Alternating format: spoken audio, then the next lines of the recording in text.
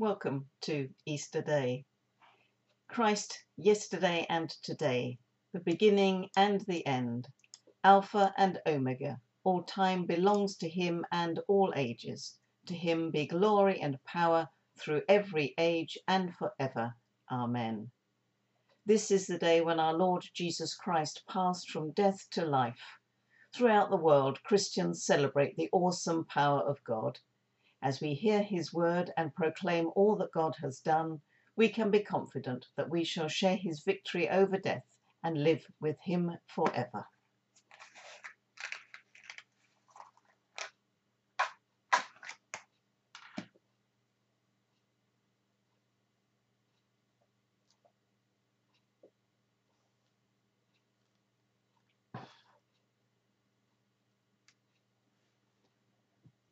May the light of Christ, rising in glory, banish all darkness from our hearts and minds. The light of Christ. Thanks be to God.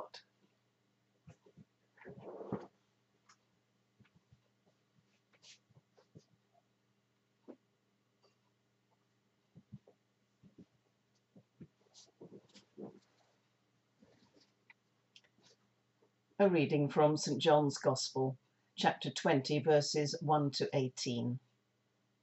Early on the first day of the week, while it was still dark, Mary Magdalene came to the tomb and saw that the stone had been removed from the tomb.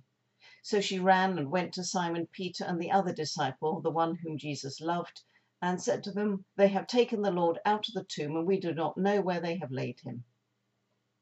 Then Peter and the other disciple set out and went towards the tomb. The two were running together, but the other disciple outran Peter and reached the tomb first. He bent down to look in and saw the linen wrappings lying there, but he did not go in. Then Simon Peter came, following him, and went into the tomb. He saw the linen wrappings lying there, and the cloth that had been on Jesus' head not lying with the linen wrappings, but rolled up in a place by itself. Then the other disciple, who reached the tomb first, also went in, and he saw and believed. For as yet they did not understand the scripture that he must rise from the dead. Then the disciples returned to their homes. But Mary stood weeping outside the tomb. As she wept, she bent over to look into the tomb, and she saw two angels in white, sitting where the body of Jesus had been lying, one at the head and the other at the feet. They said to her, "Woman, why are you weeping?" She said to them, "They have taken away my Lord, and I do not know where they have laid him." When she had said this, she turned round and saw Jesus standing there, but she did not know that it was Jesus. Jesus said to her, "Woman, why are you weeping? For whom are you looking?" Supposing him to be the gardener, she said to him, "Sir, if you have carried him away, tell me where you have laid him, and I will take him away." Jesus said to her, "Mary." She turned and said to him in Hebrew, "Rabboni," which means teacher.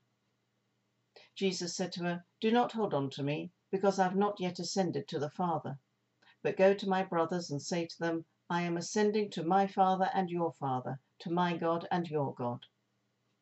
Mary Magdalene went and announced to the disciples, "I have seen the Lord." And she told them that he had said these things to her. This is the gospel of the Lord. Mary Magdalene had watched as Joseph of Arimathea carefully laid Jesus' body in the tomb on the evening of the day of preparation for the Sabbath, and she had seen the tomb sealed by the large stone rolled across the entrance. She and the other Mary had gone home to prepare spices and herbs to wrap around the dead body as soon as they were able after the Sabbath. Now she returns before daybreak to find the stone had been removed from the entrance to the tomb. Why is the tomb empty? Where is Jesus' body? Who had taken it? Her reactions are perfectly normal and rational. Obviously, someone has taken Jesus' body, as dead bodies do not simply disappear by themselves. The two disciples to whom she ran with the news of the empty tomb ran to see what was happening, and when they saw the tomb was empty, they believed. Believed what, though? Not that Jesus had risen from the dead. Perhaps they simply believed what Mary had told them, then went home. I've always thought that was an odd reaction by those two disciples. Oh, Jesus' body is gone. Let's go home. Were they so distraught by the death of their Lord, Master and friend that there was nothing else to do except go home and grieve? Mary stays at the empty tomb, weeping as she looks inside. She sees two people sitting where Jesus' body had been. "Woman, why are you weeping?" they ask. "They have taken his body, and I don't know where it is." Someone else is outside the tomb that morning, someone she doesn't recognize. "Woman, why are you weeping? For whom are you looking?" he asks. Perhaps he knows where Jesus' body has been taken. And then the extraordinary, the impossible, the illogical happens. The one who was certified as dead speaks her name. She is known by name, and she recognizes the voice. It is the Lord. All the worry and heartbreak vanish at the moment Jesus calls her by name. Mary.